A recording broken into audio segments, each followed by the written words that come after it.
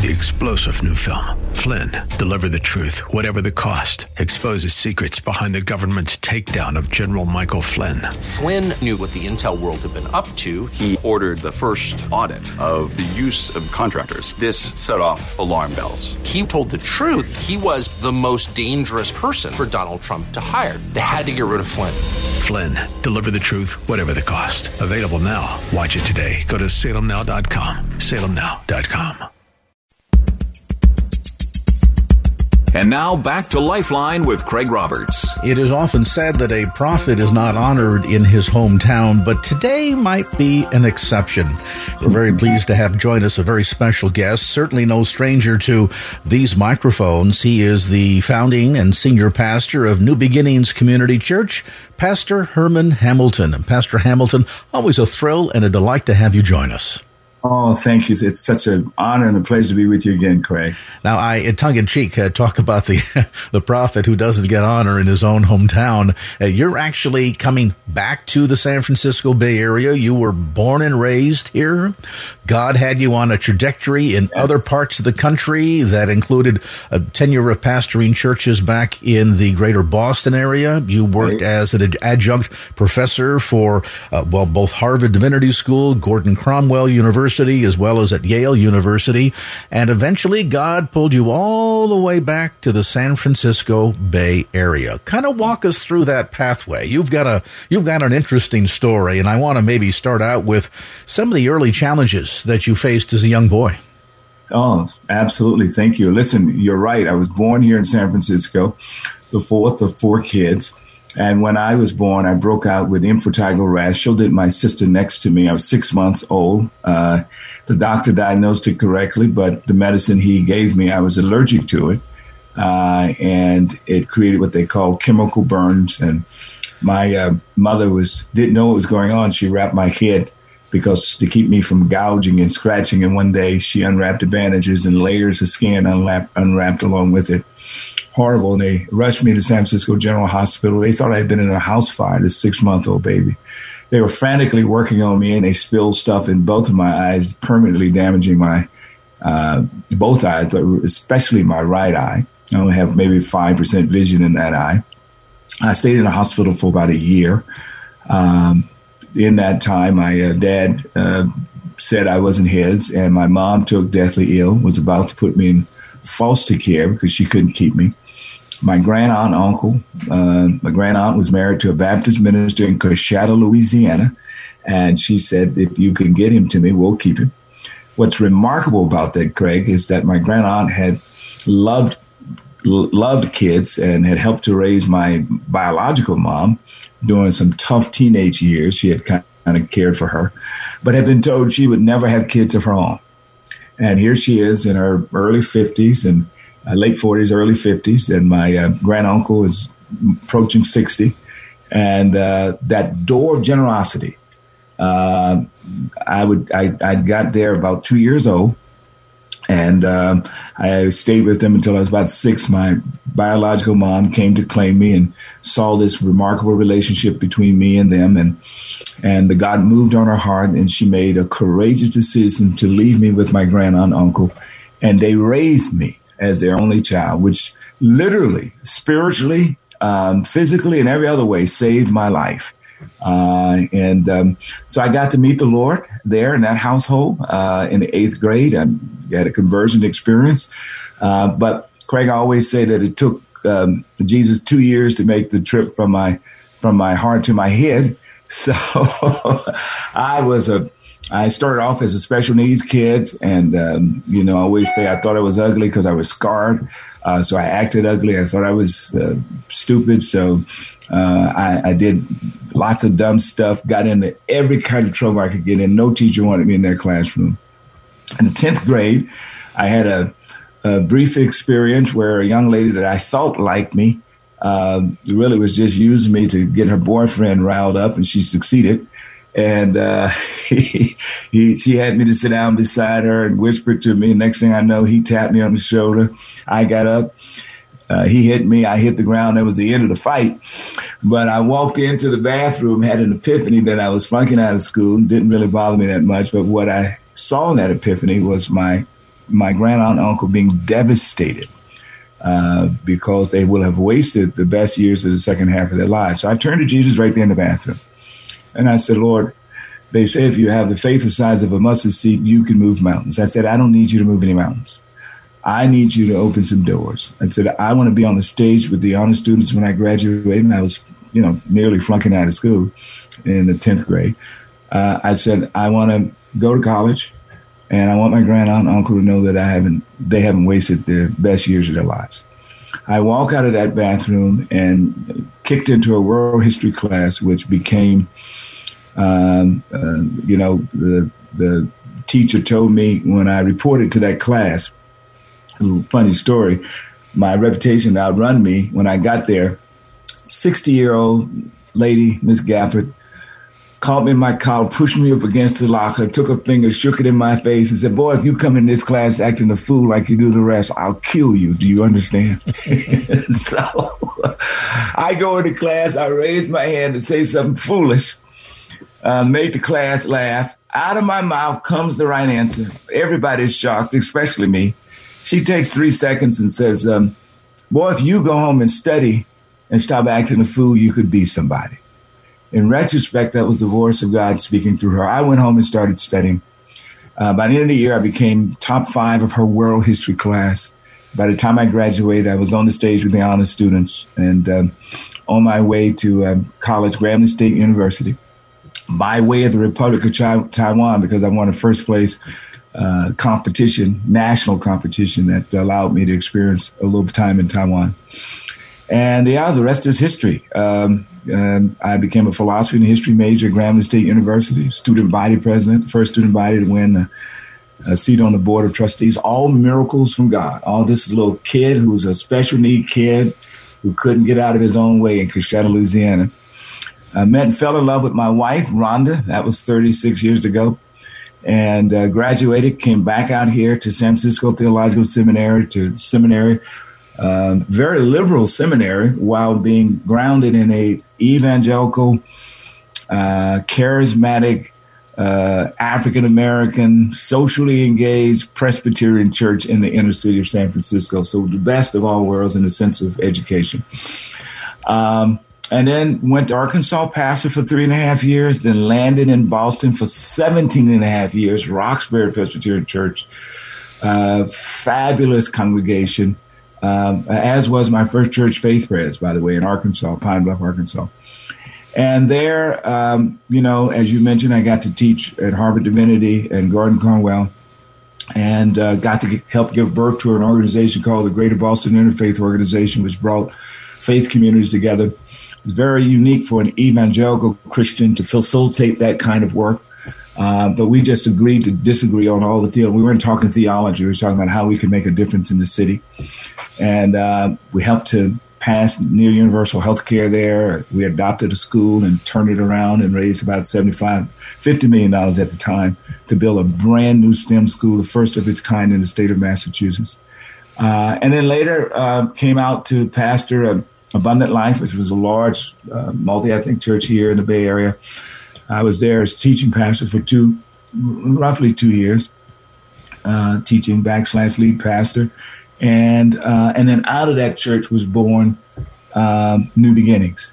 And that was, oh my gosh, almost 8 years ago.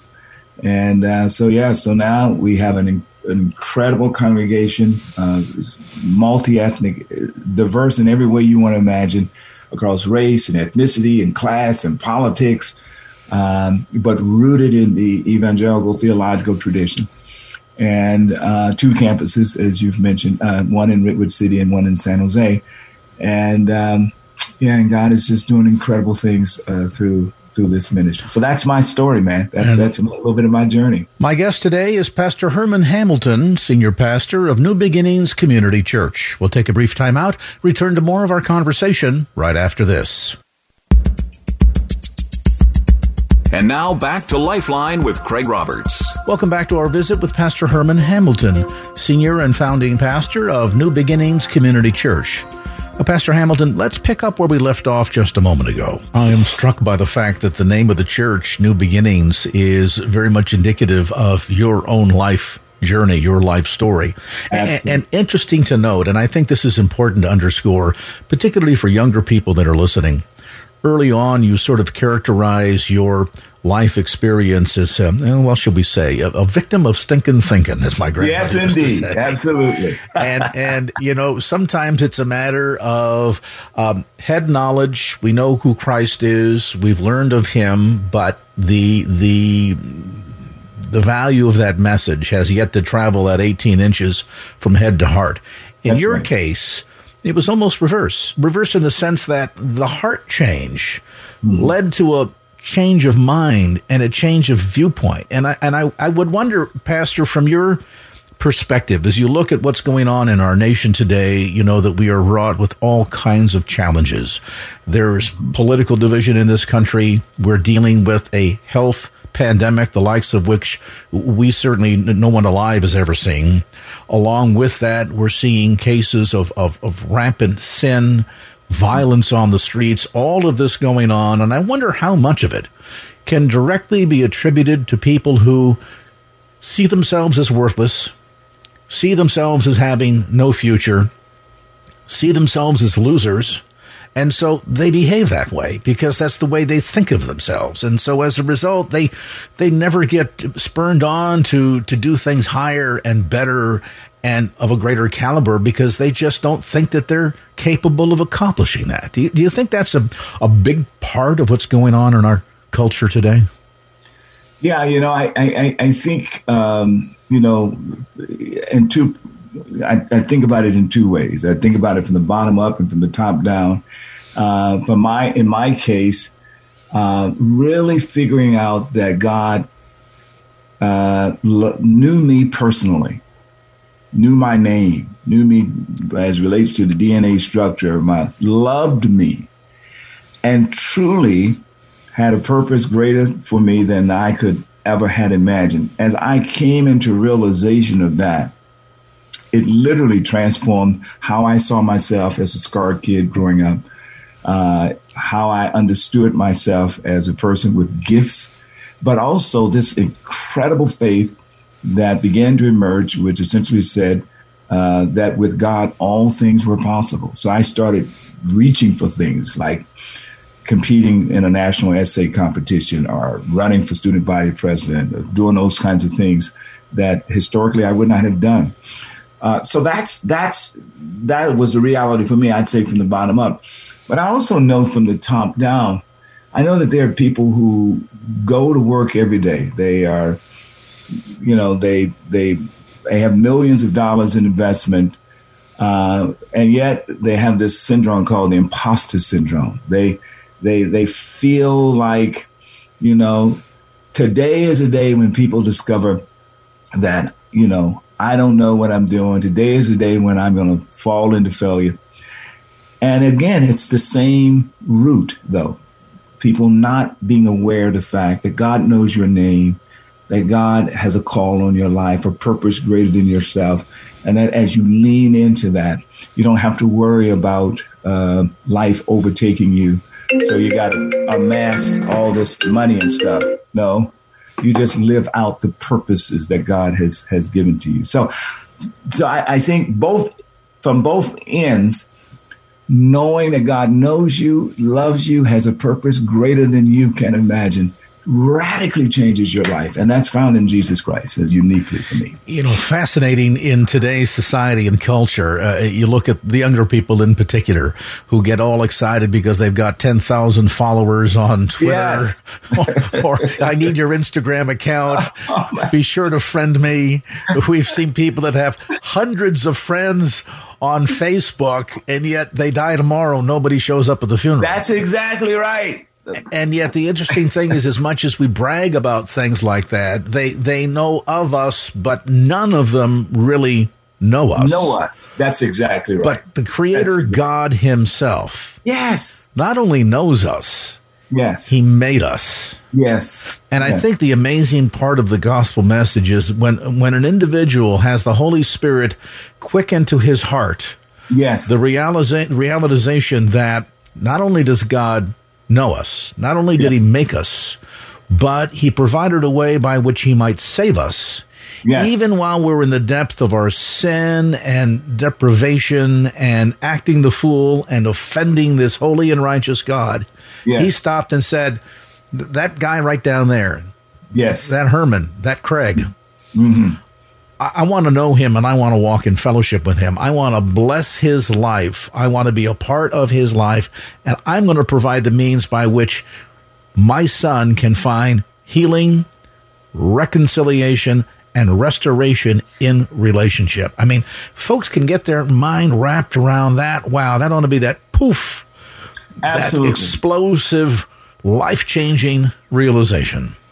Yeah, listen, and at the core of that is this notion that God is a God who is for you and not against you. And that most people have this perception of God as the judge who is I can't let him find me because if he does, he's going to kill me.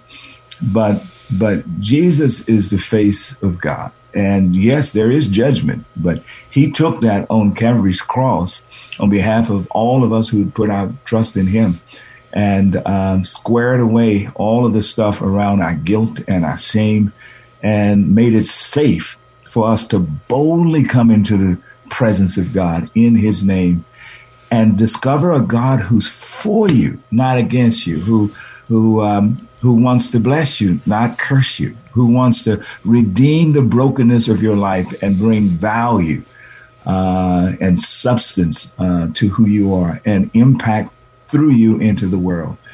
So that's the notion of how do I see God? Do I see, is he for me or against me? He's for you. Does he love me or hate me? He loves you so much so that he would give all he had for you. Is part of the failure to communicate that message, does that belong squarely at the foot of believers today? And here's why I ask that question. There are often two types of people when it comes to whether or not they've ever made a decision for Christ. Some might say, well, I've never believed in Jesus because I've never known a Christian. Others might say, well, I've never believed in Jesus because I know a Christian. And so we oftentimes, I wonder if we fail to communicate that message. And I ask that question because how ironic it is that if you talk to the average non-believer out there and identify yourself as a Christian and ask, what is a Christian? More often than not, they will respond with a list of, well, a Christian is against abortion, it's against this, it's against, they know all of the things that we stand against. Yes. But then when you say, okay, tell us what we stand for, nobody can give an answer. And I wonder if as a result, God gets a bad rap because we think he's up in heaven with a big stick just waiting for us to get out of line because he's all about punishment. And certainly the good news is not good news unless you know what it is good news that you're being saved from. Right. So that the totality of that message needs to be there. But I have to wonder if part of the failure here is that we have, as believers, either wittingly or unwittingly, communicated a message that really only tells part of the story, and that as a result, people don't get excited because they don't see others in us. They don't see that abundant joy leaping out of us. You are absolutely right. You know, in 1 John 3, 16 through 18, it's a wonderful passage of scripture because it answers two questions. The first question it answers is, how does a believer know that he or she is loved and what love is? And the writer says this. He says, this is how we know what love is, that Jesus Christ laid down his life for us. And so we ought to lay down our lives for others. So as a believer, I know that through the gospel. Then the question is, well, how do unbelievers know that God loves them? And it's picked up in that second part. So we ought to lay down our lives for others.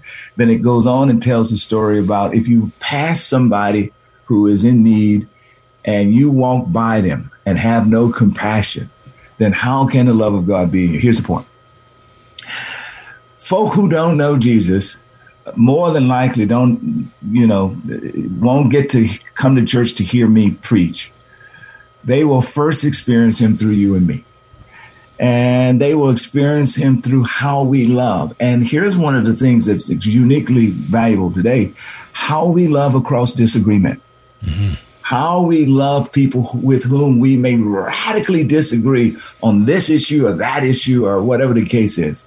Because what we got to understand is, listen, Jesus died for all of us. He didn't agree with all the stuff that makes us who we are, right? But his love was of such.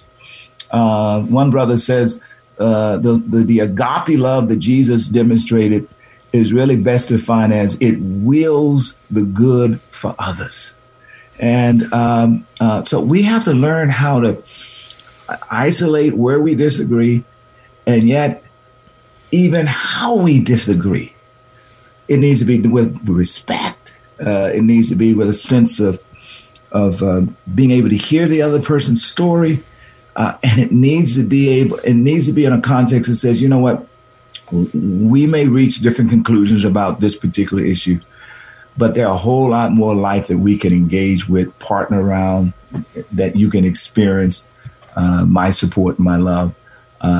We don't agree here, but look at all the other areas that I want you to experience my love and support for your life. So that's where we are. Paul put it this way. He spoke of being all things to all men that he might win some. Said so well. Absolutely. And we miss that point. And I have to wonder, as a leader of a church, as a pastor, as a lover of Jesus, does it bother you at times when the church allows so much language of warfare to creep into our conversation, that we define people that don't think as we do, that maybe don't have the walk that we do or the morals that we do, as our enemy? Yes, and that we're at warfare. Absolutely wrong. And then I'm thinking to myself, did we miss a point here, or has the enemy confounded us? Because Scripture talks about not having warfare and battles against flesh and blood, but rather against principalities and powers in high places. And wouldn't it just be like the enemy to get us to focus that warfare not on him, but rather on each other? And then he can divide and conquer and collect up all the spoils. Does that bother you? It bothers me terribly. It's just horrible. Our ability to we're not able to disagree without demonizing. We're not able to articulate a perspective while creating space for people to have other perspectives. I mean, that's what's unique about our congregation. I mean, I have a diverse community. So if you have a diverse black, white, Asian, rich, poor, Republican, Democrat, all worshiping together, obviously there are tons of things we disagree on. You got to create space for people to think differently, see things differently, and yet we agree on one thing, and that is that we've been saved by the blood of Jesus, and that the blood of Jesus makes us brothers and sisters across our differences, and that we have more in common than we have that divides us. And so absolutely, this notion of demonizing people, going to war against people because of an area or two of disagreement is ungodly. And it has brought great harm to the reputation of not only with the church, but it brings great harm to the reputation of Jesus. And, you know, here's one thing that I'll say to people who are listening. They say, I don't want anything to do with the church because it's painful. I've had horrible experiences. I will just say this as a preacher, never confuse Jesus followers with Jesus. We're imperfect reflections of who he is. I just challenge anybody, you know, just pick up a Bible, go to Matthew, Mark, Luke, John, begin to explore for yourself this one called Jesus. And then, you know, if you give your life to that one, then become the light that you would have liked to have seen in other folk who wear the name of Christian. My guest today is Pastor Herman Hamilton, Senior Pastor of New Beginnings Community Church. We'll take a brief time out, return to more of our conversation right after this. And now back to Lifeline with Craig Roberts. Welcome back to our visit with Pastor Herman Hamilton, Senior and Founding Pastor of New Beginnings Community Church. Well, Pastor Hamilton, let's pick up where we left off just a moment ago. And, you know, at the end, I think the change in attitude, instead of seeing someone with whom we agree morally, politically, whatever the debate might be, instead of viewing them as an enemy to be vanquished, instead view them as someone for whom Christ died, as a sinner in need of a Savior, yes, and that maybe God has allow them to cross our pathway, not so we can take out the sword and slay them and, stand with the sword buried in their chest and our foot atop their head, beating our chest in victory, but rather to be maybe that one person who can be the feet, the mouth, the arms, the hands of Jesus, be Jesus to them, and win such a one for the sake of the gospel, as opposed to trying to vanquish them as an enemy. And as you seek to do that, you'll discover that you'll become a better Jesus follower. You'll love more unconditionally, right? And some of this stuff, we're just going to have to let Jesus work itself out, work it out. But what we don't have to let work out is how we love people, right? And how, when I say love, I've talked about it recently. It's an action word. How we make the decision to serve others. And that's something you can do across disagreement, right? To care for others, to serve, to care, to act for the good of others. These are decisions that we can make. They don't have to be tied to a person's politics or anything else that you want to throw into that. No, how do I demonstrate that I'm for you and not against you as an individual?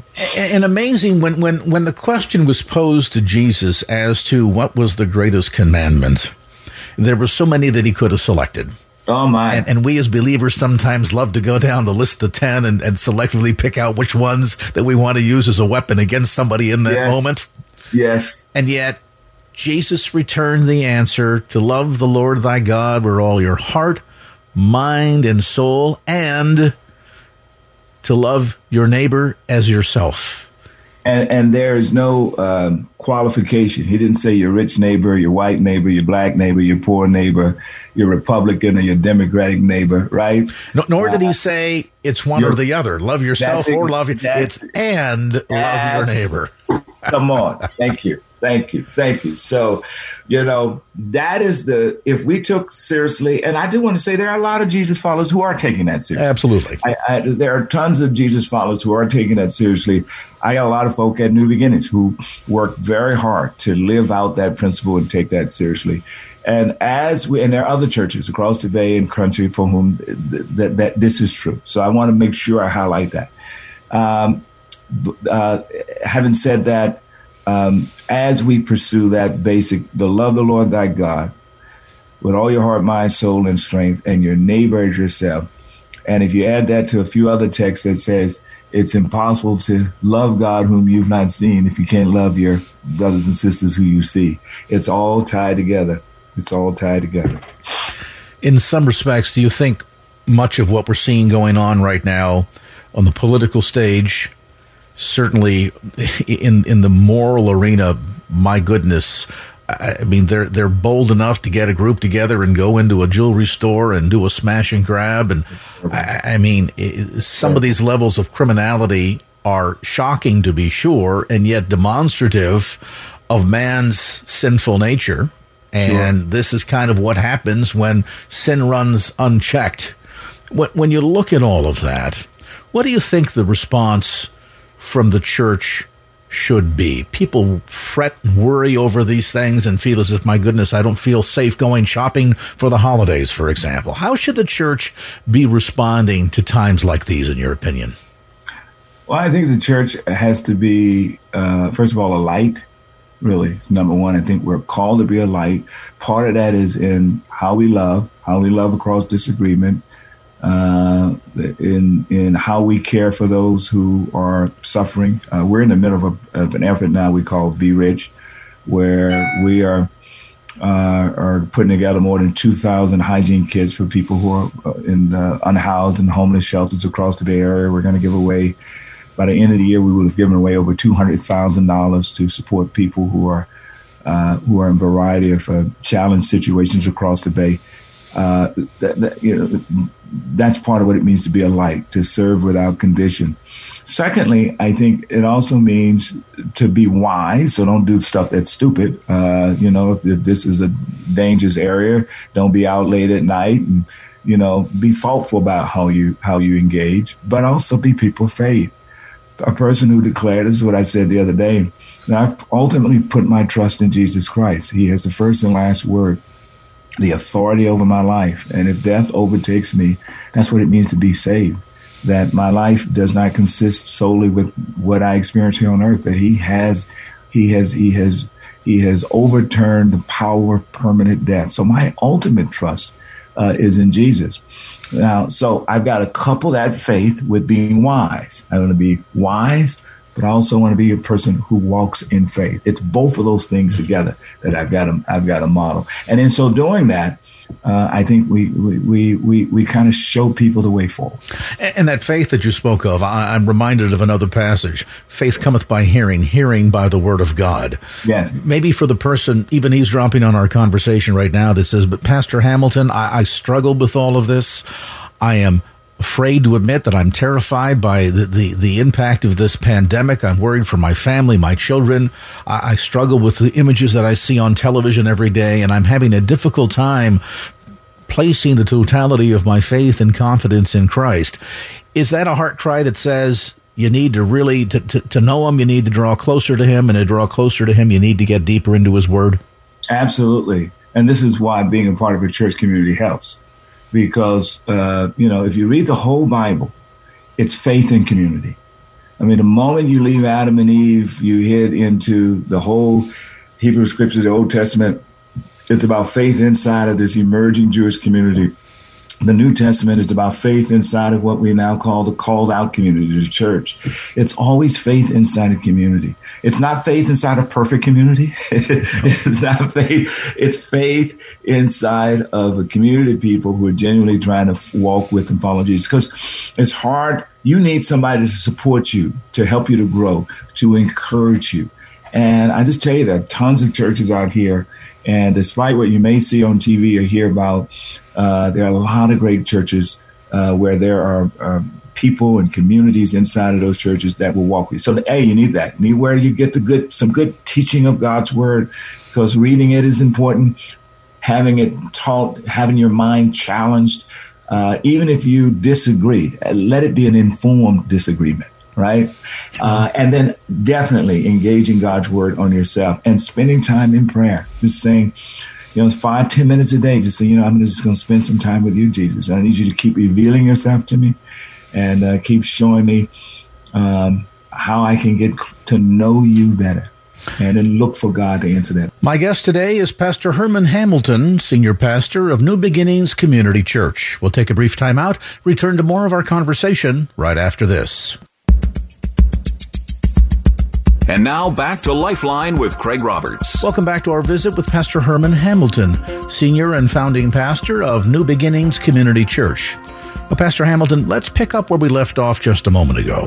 And that engaging with other believers, too, that sense of iron sharpening iron, yes. that makes us sharper and more useful, ultimately more useful for the sake of the kingdom. Let's talk a bit about the church. And I'm struck, Pastor Hamilton, by, as you early on described the congregation at New Beginnings as a church that has a multiplicity of variety in terms of age groups, ethnicity, economic status, professional backgrounds. It pretty much sounds like what heaven's going to be. Amen. Amen. Amen. I'm so honored to lead and pastor NBCC. It's and our diversity is our greatest strength, but it's also our greatest challenge, right? Because you're trying to lead that kind of church through one of the most polarized eras in our history. And so we're not perfect. You have all that stuff, beneath the surface there. But we're continuing to challenge each other from the pulpit and how we live our lives, that Jesus is the ultimate common denominator, to learn how to listen to one another, how to disagree while respecting each other's stories. I can respect and even empathize with your story without reaching the same conclusion, whether it be politically or philosophically or whatever the case might be. And to learn to just remember that Jesus shed his blood for that person you disagreed with over there. That is your brother. That is your sister. and to continue to build life out broader than our disagreements. There's so much more than life. So that's what, again, this Be Rich effort that I'm doing, we call it Be Rich to Others, taken straight out of 1 Timothy chapter 6, where he says, teach the people in your congregation to literally be rich to others by doing good with their money. So, we come together across our differences, and in this case, we're praying 5 minutes a day thematically across the week. We're praying for healing, we're praying for practical needs. We're doing all that. We're mobilizing kids and parents and all of us to put together these hygiene kits. Then we've challenged people to give $39.95, and for people like me, we're going to give way more than that. And some others will give a little less than that because it'll be a stretch. And then we'll take all of that, and we've got 8 partners across the Bay Area who's doing stellar work.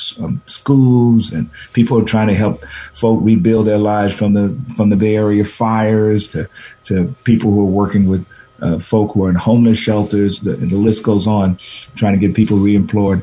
And, we're raising all that money. We're going to give it all away to those partners. And we do it in the name of Jesus, not so we get any credit, but so that the light of Jesus is shining. Amen. Right? And people know when you say Jesus loves you, well, okay, what does that actually mean? Well, it means, here's a hygiene kit, here's shelter, here's some help to get you to some access in terms of healthcare through this community program. That's what it means. Here's people coming around you. You're a stranger to them. They are strangers to you, but they're going to try to provide for your needs, and they're going to do it in the name of Jesus. And showing that practical application. I mean, we sometimes gloss over that passage of Scripture when Christ in Matthew talks about, when I was sick, you comforted me. When I was in jail, you visited me. When I was thirsty, you gave me to drink. When I was naked, you clothed me. Yes. And the apostles responded back and said, well, Master, when did we do all these things? Yes. Whenever you did so to the least of these, you did so as unto me. So to see that not as an obligation, but as an act of worship. Yes. Wow. You are so right, Craig. That can change our entire attitude about the way we engage with others. So now it's no longer a matter of trying to one-up each other, but rather just coming, giving that cup of cold water in Jesus' name, being that salt, being that light. And for some people in the church, that might mean it's a time for us to stop talking and to start listening. Tell us a bit about the community of New Beginnings Community Church. We mentioned that you have 2 campuses, one at 1550 Alameda de los Pulgas in Redwood City, and another at 72 North 5th Street in San Jose. Tell us a bit about what God is doing. Oh, that's fantastic. Yes, we have, we're really a regional congregation, so we're drawing people from all across the Bay Area. So if you live in the Bay Area, these are the 2 campuses that you can reach us for physical worship, but also we're online. So NBCCBayArea.com, we're there at 9 a.m. and 11 a.m. And so these days, people often, when they hear about a church, the first thing they do, they go to Yelp and they check that, and then they go to the website, and now they can check. You can experience our entire worship service online, and then if you want to check us out physically, and we hope you do. In as much as you feel safe, we always encourage people to utilize. That's why we have all these options. Then we're there for you. But you've already said it, Craig, we're a super diverse community. At the very center is that our vision is we seek to reach people who feel far from God. You can have been in the church for 20 years and still feel far from God. And we seek to make passionate Jesus followers. And in doing that, we create space in our pews for people who are not believers. We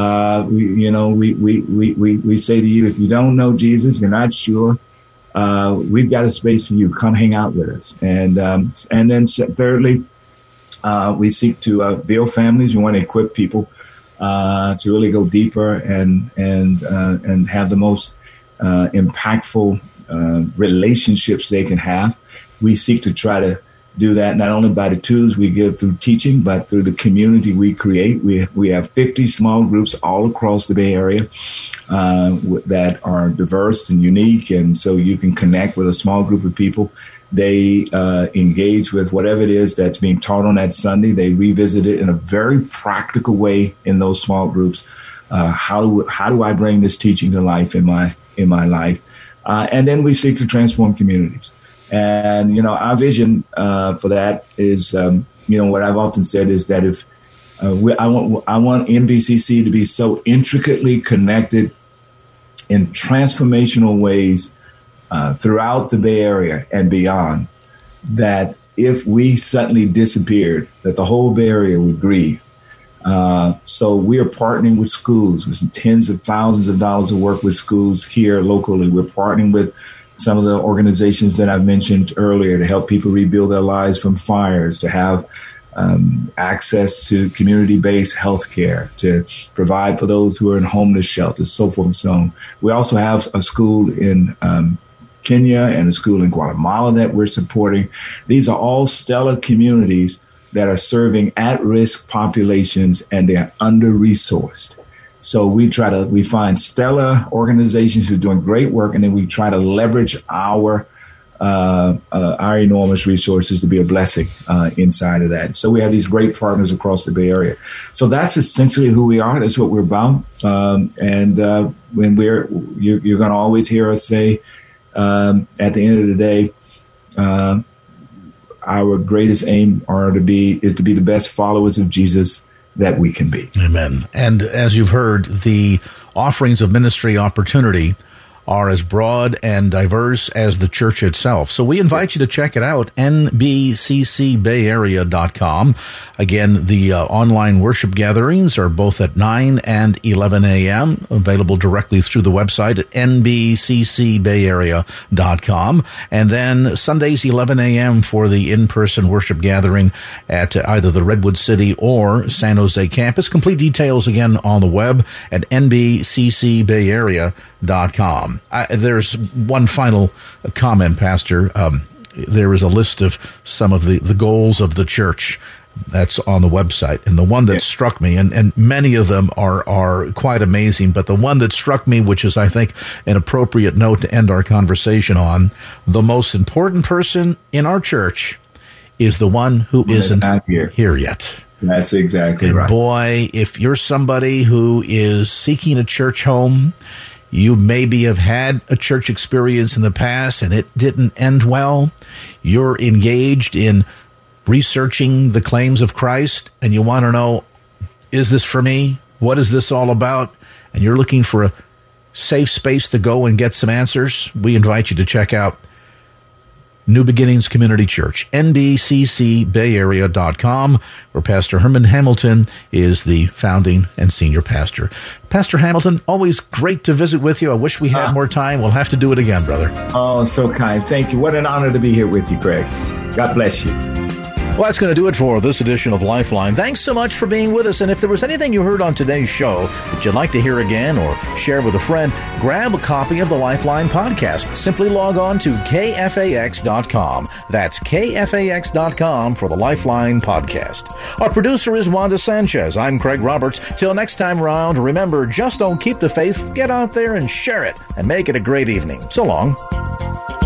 Opinions expressed in the preceding program do not necessarily represent the views of the ownership, staff, or management of KFAX. Copyright Salem Communications, all rights reserved.